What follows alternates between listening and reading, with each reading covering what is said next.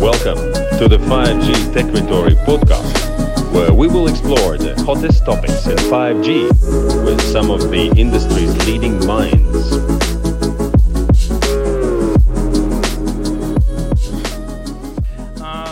Future technologies will require rapid advancement in chip development and a streamlining of manufacturing processes.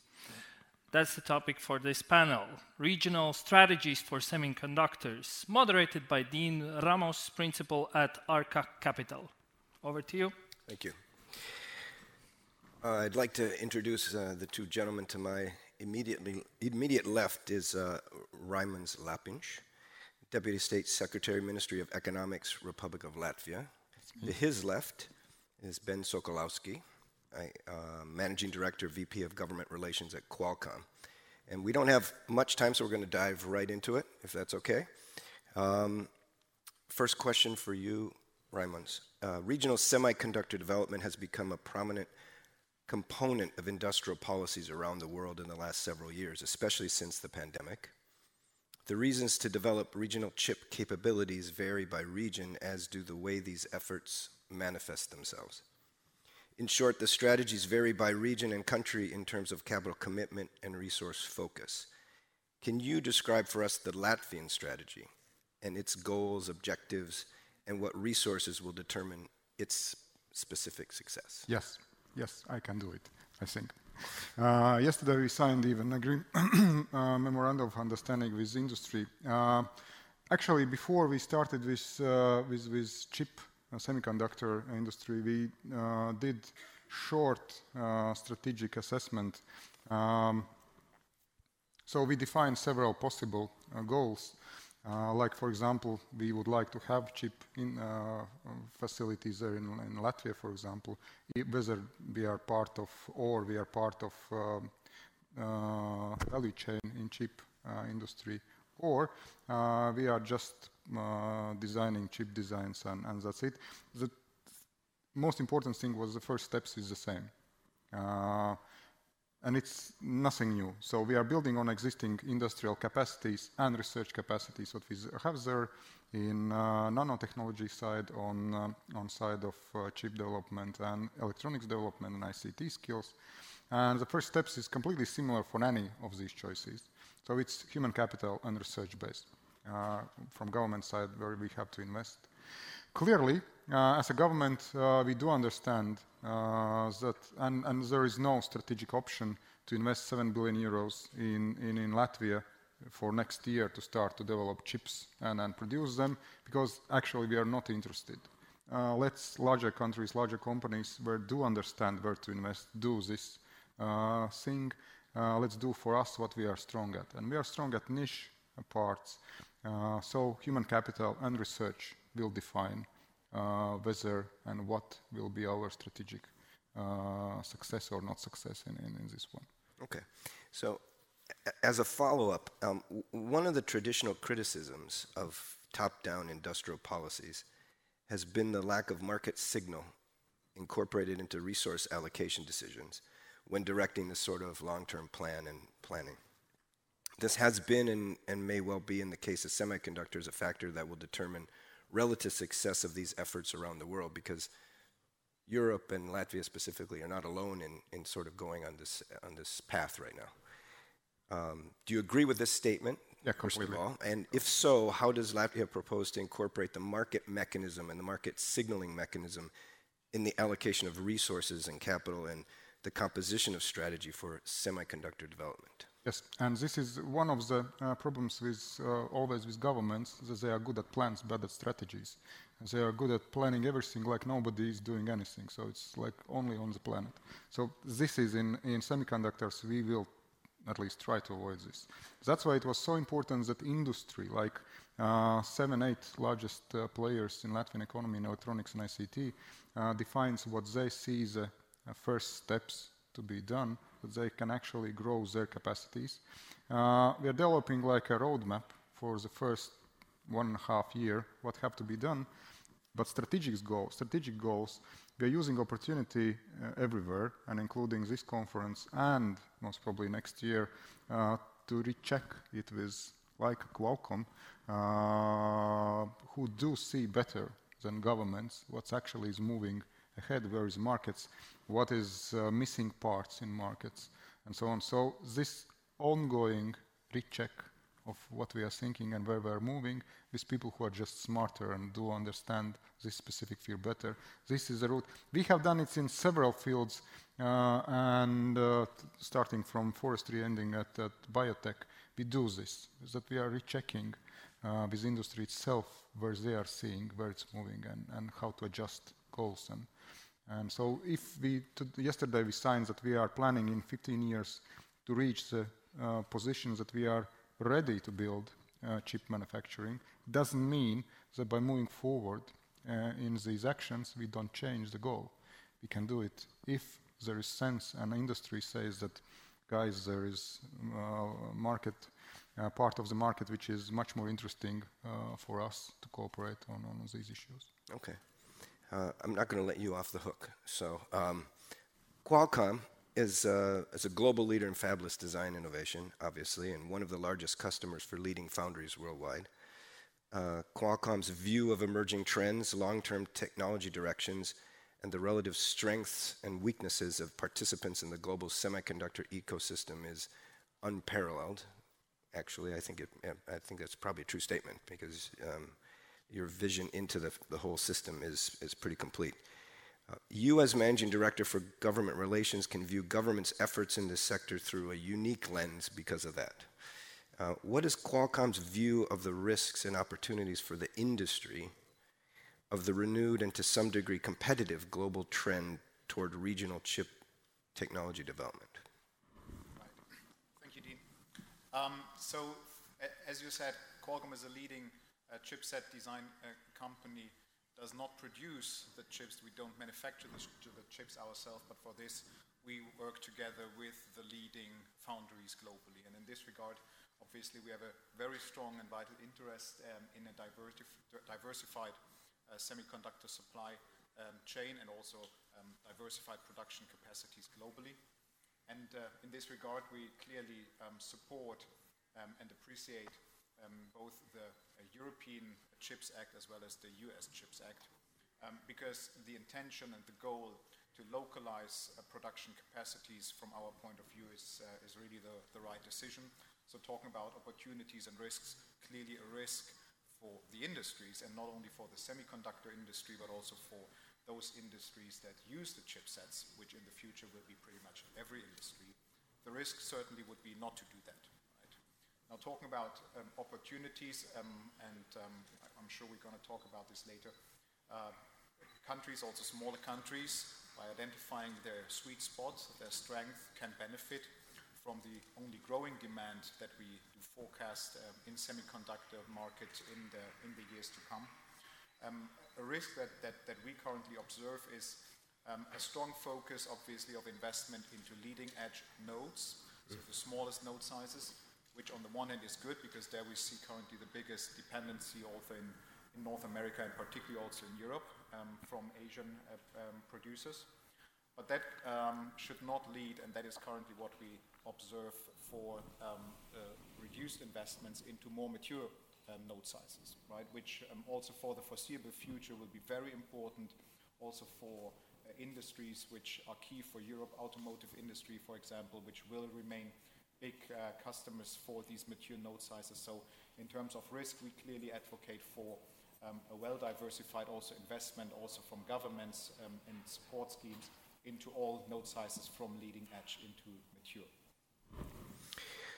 So you've sort of answered this next question a little bit, but given Qualcomm's vision into the long-term technology development specifically related to its impact on the value chain in semiconductors, how do you see the critical capabilities of that value chain evolving, and could a city like Riga and a nation like Latvia successfully play a part in that future? So I'm going to put you a little bit on the spot since we're sitting right there. No, of course, with pleasure. Right. So as I said, so the production capacities to allocate really chips and manufacturing is very capital intensive. It is risky.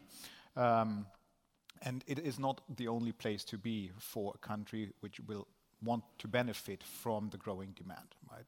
And therefore, I think both the Latvian government and the city of Riga in this regard has done many things right. And it's impressive if you come here to see actually what the country and the city has already done, right? Because I think first you need to identify where am I good at, what could be my strength, where do I want to be, where do I not want to be in the semiconductor supply chain. That could be, for example, in attracting and incentivizing certain parts, both hardware and software of the supply chain.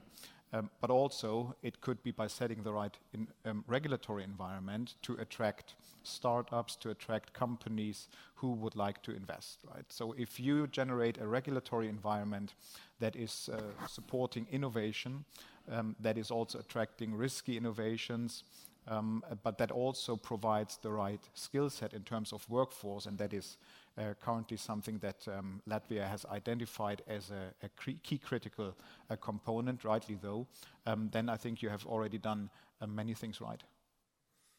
So this is a question for both of you, so you can both take a crack at it. Given this is a 5G conference, and 5G can be seen as, to me anyway, fundamentally more commercially driven set of use cases, as opposed to prior generations of the air interface development, which were more consumer oriented. Do you see this generating different regional opportunities or even city level opportunities and the requirements that governments and technology providers are going to need to consider and maybe could exploit commercially? Yep. I think that, and by the way, this semiconductor strategy and where we are moving is actually born in 5G conference. It was just, I think that 3 years ago when we started to discuss. And capacities in Latvian case, yes, they're unique, and they're coming from 5G because there is several companies which are developing components for 5G infrastructure, and that's why I think that it's again, it's as you said, it's for small nation. It will not be general semiconductor production. It will be some specific components of competitive advantages where we have and they are in knowledge and in scientific, like in knowledge part, not in capital part, not in mass manufacturing. It's more in this knowledge. So yes, that's why I think that and yes, 5G, it's nice name. Actually, it's not anymore so about 5G. It's about broadband wireless communication, and yes, there's several developments. For example, not only anymore in electronics, there is optical routing too. Again, and these are all the components which are coming together and which are building this unique positioning what we will have there in Latvia. And I think that it applies for any of the countries. Like I can imagine that semiconductor capacities in Estonia and Lithuania will be a little bit different, keeping in mind that they have strengths in different parts of both science and technology. Yeah, I would definitely echo that. So 5G definitely can become a competitive advantage for those countries and regions who do it right, because with the rapid digital transformation of many industries, with metaverse that we discussed yesterday, with autonomous driving towards the end of the decade, we will see only a growing demand in really superb digital connectivity infrastructure. Digital infrastructure, most of it mobile communication. So therefore we really see that a high-performing 5G network, also including innovative 5G technologies, for example, millimeter wave technologies, ultra-low latency, super high bandwidth, that these regions and these countries who put a strong focus on deploying the right network will gain and benefit from these competitive advantages. And just and adding to this, completely right. And by just starting to use these technologies, it's giving next pressures for innovation, like everything related now when we start to talk about mobility and 5G, questions about computation on the edge and so on. So it's just using these technologies is pushing more in the territory, which is where there is really competitive advantage. So we are building user specific knowledge in this field. Okay. We have a couple minutes left, and I'm going to use up all my questions before I let anybody else ask any. One for you, Ben. The semiconductor value chain is made up of many different suppliers for nearly all the steps in the design to fabrication process. That said, there's clearly concentration at several nodes, such as advanced geometry manufacturing, parts of the capital equipment supply chain, and in your case, the air interface design. Where do you see opportunities for innovative startups? Because this is one of the ways that Latvia is sort of attacking this problem, is to use a startup ecosystem approach to participate in the more fragmented part of the value chain. Mm-hmm. Yeah, very good question, and not surprising, I think, is there are huge opportunities we see for especially startups, right? Because per definition, startups are very, very fast. They are highly innovative. They have to be, otherwise they wouldn't exist. So since this ecosystem, and it's of course it depends on how do you define the semiconductor ecosystem. But we talked again yesterday metaverse, right? I mean, it is all linked together, and therefore startups have huge opportunity to benefit from these emerging technologies. For the reason that I mentioned, right? Speed, innovation is in their DNA. Qualcomm does cooperate a lot with startups. So do many other big IT and tech companies, and it goes very much hand in hand, definitely. Okay, and Raimons, one last one for you, from me.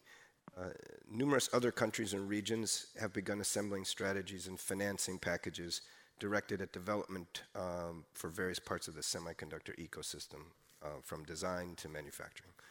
Nearly all the efforts have identified human capital, not financial capital, as the key resource that needs to be managed over the next decades. If you add up the shortage or the calculated shortage of engineers in nearly every market, the numbers are big. Right, and everyone's short of talent. Yep. You obviously agree with that, but what can you talk about Latvia's specific plans to address that issue on the human capital side, so that you can be successful? Yes, as and this applies to all the spheres of any of the government strategies. Is that together with industry we define lacking skills, so we are.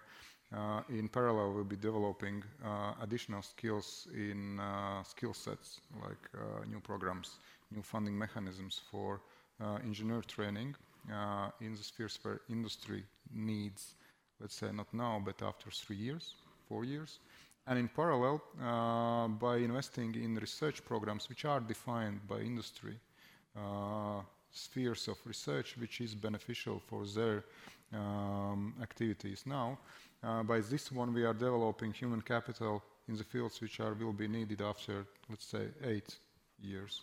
And these are two. So engineering, together with Latvia's largest technical university in the fields of engineering, especially optics and electronics, and research in the field of nanotechnologies, where there is strong scientific background already, and which together with existing industries, they can quite clearly define what would be needs, let's say, in 8-10 years. And these are two fields where advanced skills in research part, which will be developed by doing research, and engineering students, funding students in engineering in semiconductor field and optics, which will be another field where we are building skill set. Okay.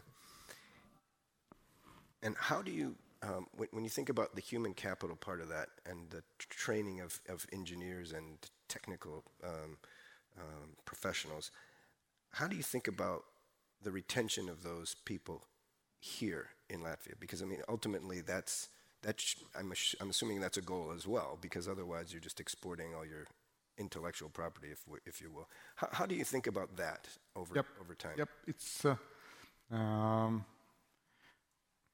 somehow it sounds probably simplistic, but it is really simple because when we discuss about engineering student investments in engineering students, we are discussing what will be salary levels in the local industry, so that not both sides, students and industry, become confused. We just can't afford, in these advanced technologies, we just can't afford salary levels which is below, let's say, Germany. Right. It's just impossible. Then this field, so if business doesn't show that they can sustain such levels, then we are not investing. There is no sense, and we will be burning just money. Then we better invest in research and science, and we know that this is another part where in this field, in research and science, we need mostly very interesting and on the edge possibilities for publication.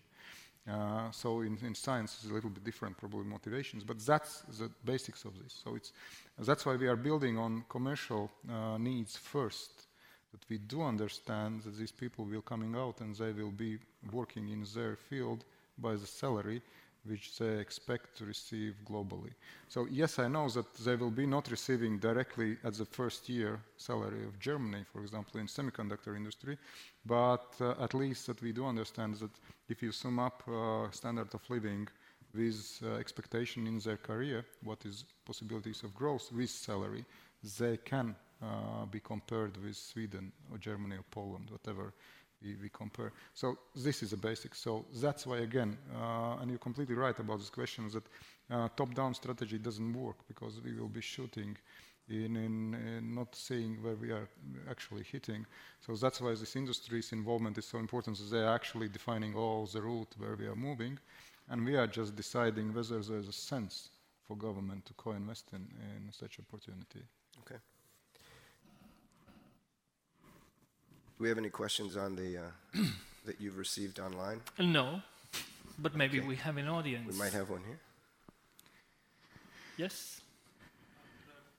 Wait for a microphone. We have online listeners. Nitin Dahad with EE Times. You talked about regional strategies for semiconductors. You talked about capping the brain drain after you've trained them. But what is the regional activity? I know you work closely with Estonia, Lithuania. Is there a regional strategy? Not yet. There is no regional strategy in the sense that it is codified and agreed on. If you look at what is going on, then yes, there is, but it's not communicated between the countries. There is each of countries already for a long time is going a little bit slightly different routes of where we are investing in especially in brains. And in this sense, it's clearly there is a good place to in one stage to have this. But it's if you know Baltics from inside, then for us it's the hardest to agree with Lithuanians and Estonians. It's easier to sit down with Germans, France, Sweden, or whatever, because we are close. But this is inevitable. It will happen in one stage when we will, and when the first steps, let's say 2024 most probably will be the year, when the first steps will be done at home, then most probably we'll realize that it's coming together. There is. I can already imagine what technologies can be cooperated in Latvia and Lithuania, and the same applies to the design and IT part with Estonia. So yes, this is really an avoidable route where we will just be forced to go in, but on this stage, no. Yes, question? Thank you. A lot of the European strategies that we're seeing at the moment seem to be based on, either resilience or, the lack of capacity today.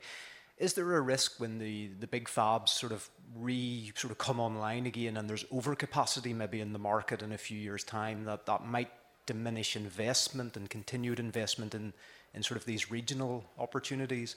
Or do you think that the resilience sort of mentality will sort of outweigh that, and investment will continue even if there is global overcapacity? I can answer that. So I mean, as we forecast a significantly growing demand in semiconductors in the next 10 years and probably beyond, there's definitely room for additional capacities, also beyond the fact that, rightly though, countries and regions try to reduce their dependency on the one region or the other. So we will, and that has been the same in the past, always see changing demands in the market, right? Very much linked also to overall global economic situation.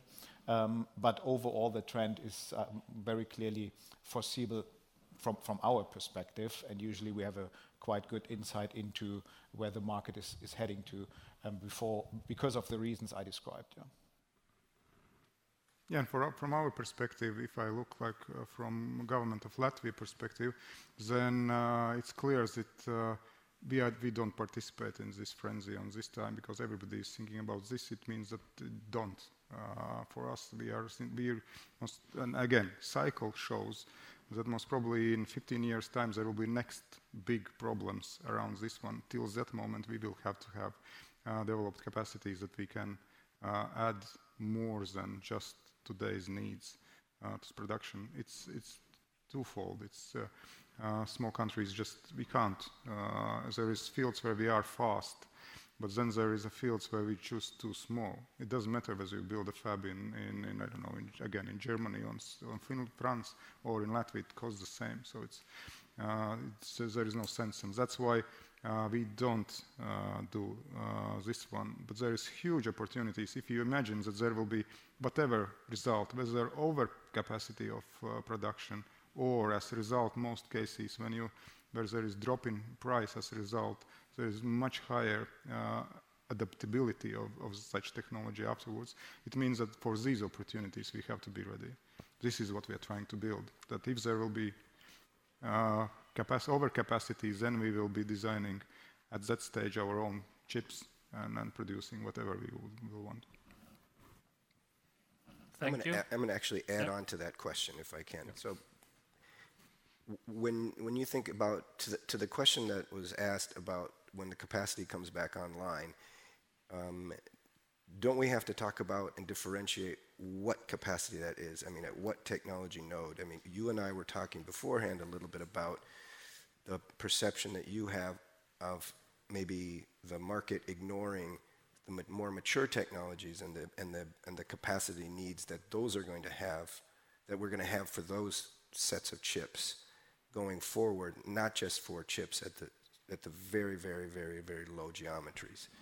I mean, can you talk a little bit about that?